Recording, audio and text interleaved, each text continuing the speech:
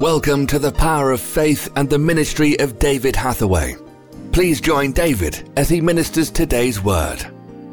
I want to talk to you quite simply today because sometimes the simple things are more necessary than some of the more doctrinal ones. And I'm taking the reading from Mark's Gospel 11, and it's starting in verse 12 when it says that the next day when they were come from Bethany, Jesus was hungry and he saw the fig tree, and because there was no fruit, you know the story, he cursed it.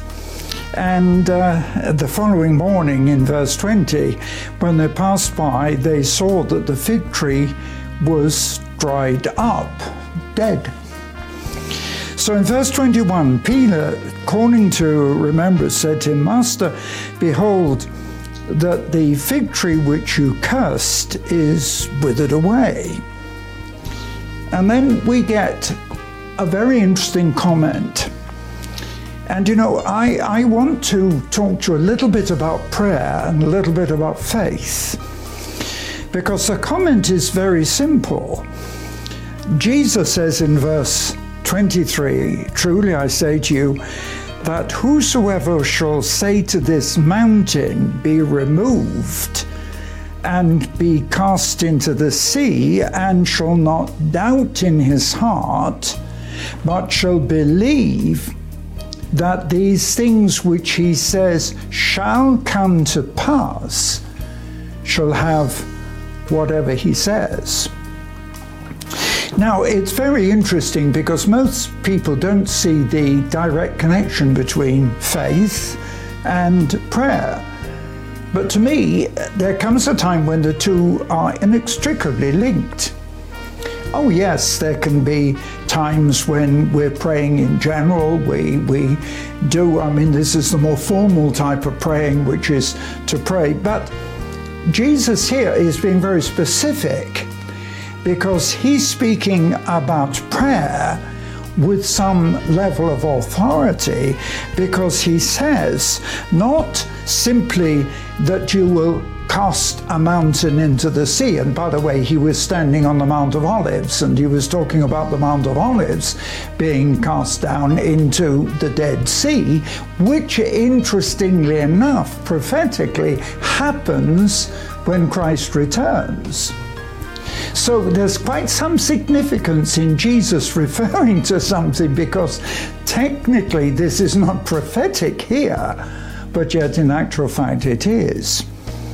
But what Jesus is saying is simply not just prayer, but he says, if you speak to the mountain will move. But you have to do this in faith that it will happen. Because in verse 24, he confirms this at some length when he says, I say to you, whatsoever you desire, when you pray, believe that you will receive it, and it shall be done. Now, this is quite strong. So there comes a time both in speaking with authority and in prayer. And the fact that Jesus is linking the two, you remember that there was a time in Matthew where the disciples had, three of them, Peter, James, and John, had been on the Mount of Transfiguration with Jesus, and coming down and finding the other 9 who couldn't cast out the evil spirit from the boy. And when Jesus had done it, he rebuked them. And they were saying, what's wrong? Why couldn't we do this miracle? Now, so many people question all of this, in effect, because one is they don't accept that we can do the miracles that Jesus did, but here, quite clearly, Jesus expected the 9 to do what he did. And when they couldn't, they said to him, why couldn't we do it? I think sometimes we ought to ask that question more today, because he said, why the disciples said, why couldn't we do it? And Jesus said, oh, you of little faith. In other words, they didn't have the faith to believe that this miracle could happen.